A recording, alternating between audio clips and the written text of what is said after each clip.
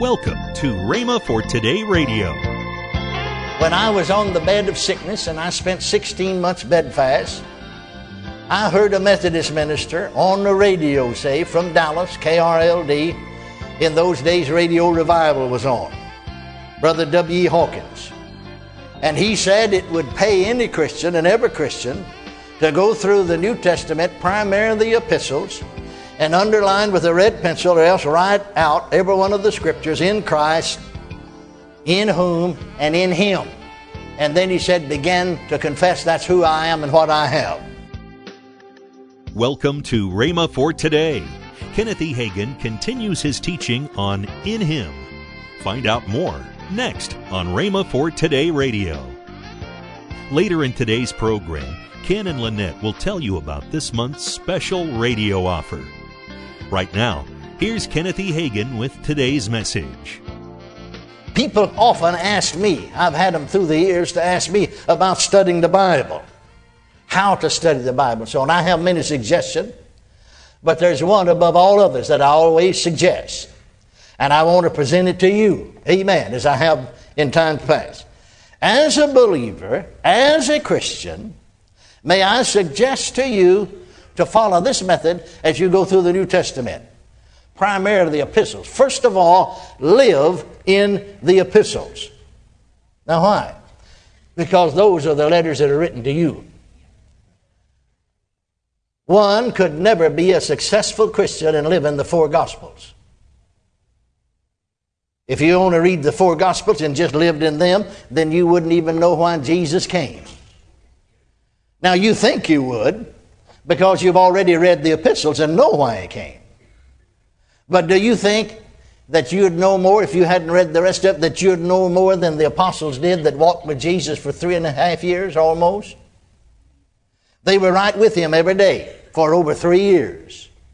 And they didn't know why He died. See, you do because you read the epistles. But you don't know why He died by reading the Gospels. The four Gospels have to do with His life, with His burial, with His death, with His resurrection. But in the letters written to the church,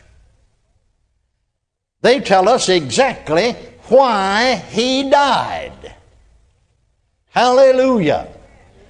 Now look at Galatians, the first chapter, the 11th verse. Paul said, writing to the churches in Galatia, the gospel, 11th verse, which was preached of me is not after man. Verse 12. For I neither received it of man, neither was I taught it, but by the revelation of Jesus Christ. Now in the four gospels, you see Him on the cross. You see Him die. You see Him buried. You see Him raised again. But in the epistles, you find out what happened the moment He died, where He went and what He did. You also find out what happened to Him after He was raised from the dead. The first thing that He did before He permitted folks to touch Him, because you remember when Mary continued, Peter and John went away and Mary stayed there, and Jesus appeared to her. And He said, touch me not. Touch me not. Now why? Luke 24:39 put it this way. He said, touch me not. We'll get to this verse in a minute. First there in John, He said, touch me not. Now why? I've not yet ascended. I've not yet ascended to my Father and to your Father, to my God and your God. But in Luke 24:39 now, when He appeared to the disciples, He said, handle me. In other words, touch me, handle me, and see. They thought it was a spirit, a ghost that appeared to them. Handle me and see, for a spirit hath not flesh and bones, as ye see me have. Now why would He say to Mary, the first person that saw Him, don't touch me? And a little later on the same day, at evening the same day, He appeared to the disciples and said, touch me, handle me or touch me, so you can see I'm flesh and bone. Well, thank God for the epistles. Hallelujah. It's in the epistles written to the Hebrew Christians that we find out what happened between these two appearances. When He appeared to Mary, He said, don't touch me. When He appeared to the disciples and said, touch me. The Word of God says in the book of Hebrews that He entered into the heavenly holies of holies once and for all. Hallelujah! Once and for all.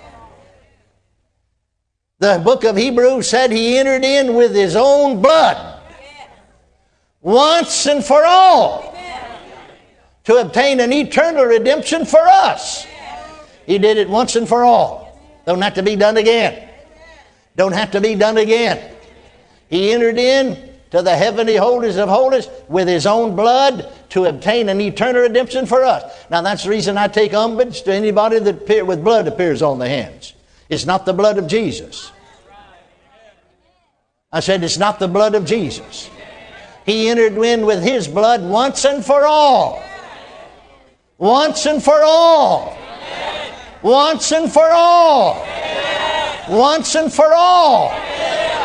Well, somebody said that's a sign to you, though. I don't need any sign. I've got His Word for it. Don't need that sign. And you find no such signs corroborated by the Scriptures. Amen. That's the reason I take umbrage with those dear ones, blessed darling hearts that's gotten over into witchcraft and evil spirits and don't know it. Amen. And by some of their own record, I've read them for years, nothing new. And the sign, they say, of their hands being pierced. Like one person said, a dark image appeared and thrust a spear in their side. You don't have to have any spear thrust in your side. It's unscriptural. I said it's unscriptural. No. Jesus entered in once and for all with His own blood to obtain an eternal redemption for us. Hallelujah! What can wash away my sin? Nothing but the blood of Jesus. What can make me whole again? Nothing but the blood of Jesus. Hallelujah! Bless God both now and forevermore. Amen. Hallelujah. Praise God. Now I just wanted to make that point to encourage you as a Christian, as a believer. And I'll tell you, if those dear ones had spent their time in the epistles, they'd have known, praise God, what's bought and paid for and done and belongs to you. Now, I didn't say you wasn't supposed to read the Bible elsewhere. I didn't say you wasn't supposed to study the Old Testament. I said don't spend most of your time there. Now, within the last year, I've read the whole Bible through once, Psalms and Proverbs through twice, and the New Testament through twice. But just reading. You need to do more than just read. But you'll find, you can look at this Bible, you can see it's always more worn in these letters written to the epistles. That's where I study. That's where I live. Praise God forevermore. Now then, I made reference to the fact that here's one way to study. I made reference to it before that years ago, 1933, when I was on the bed of sickness and I spent 16 months bedfast, I heard a Methodist minister on the radio say from Dallas, KRLD, in those days Radio Revival was on, Brother W.E. Hawkins. And he said it would pay any Christian and every Christian to go through the New Testament, primarily the epistles, and underline with a red pencil or else write out every one of the scriptures in Christ, in whom, and in Him. And then he said, begin to confess that's who I am and what I have. Well, you'll find there's over 140 such verses altogether in the Bible, New Testament, most of them in the epistles. Now, however, some of them just make mention in Christ and doesn't really tell you anything you have.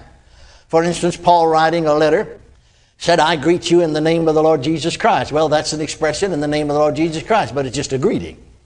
It doesn't tell you anything that's yours because you're in Christ. There are close to 130 of the expressions throughout the epistles which do tell you something that you have because you're in Christ, or they at least infer what you are because you're in Him, in whom, and in Christ. Now, for instance, the scripture that we've been looking at, let's look at it again briefly. 2 Corinthians 5:17 said, therefore, if any man be in Christ, he is a new creature. Old things have passed away, behold, all things become new. Find all of these scriptures. When you find them, write them down. Meditate on them. Begin to confess them. Now, what do you mean, confess them? I just mean to begin to say with your mouth, this is who I am, this is what I am, and this is what I have in Christ. Now, it may not seem real to you to begin with, but the more you confess it, the more real it will become. Now, as far as God is concerned, let's look at things again from God's standpoint. As far as God is concerned, you have, everything you have, or all that He's done in Christ belongs to you. It's already done. It's already bought. It's already paid for. But you want it to become real in your life. Now, for instance, Ephesians, the 1st chapter, the 3rd verse said, blessed be God and the Father of our Lord Jesus Christ, who hath blessed us. Not who's going to. But hath blessed us with all spiritual blessings. All that they are in Christ Jesus. Glory to God. Glory to God. Amen. I've had people to say to me, wonderful people, born again. Brother Hagin, I'm born again. I'm filled with the Holy Ghost. I know I'm saved. I speak with other tongues. But you know, I read those scriptures that you gave. They just don't seem real to me. And yet the Word of God tells me that it belongs to me. What am I going to do? Well, instead of going around talking that don't seem real to you, just confess to yourself and to the devil, praise God, that's who I am. Amen. That's what I have. And you'll find you'll rise to the level of that place. Amen. You know, we talk about walking by faith. Well, our text said, fight the good fight of faith. You accept the Word of God and believe God for what it says. Now say it out loud, everybody. I am what God says I am. What God says I am. I have what God says I have. What God says I have. I can do what God says I can do. What God says I can. Hallelujah. Hallelujah. Praise God. Now you'll find the more you'll confess that, the more real it will become to you.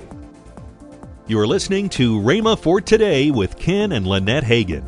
Now, let's join Ken and Lynette Hagin.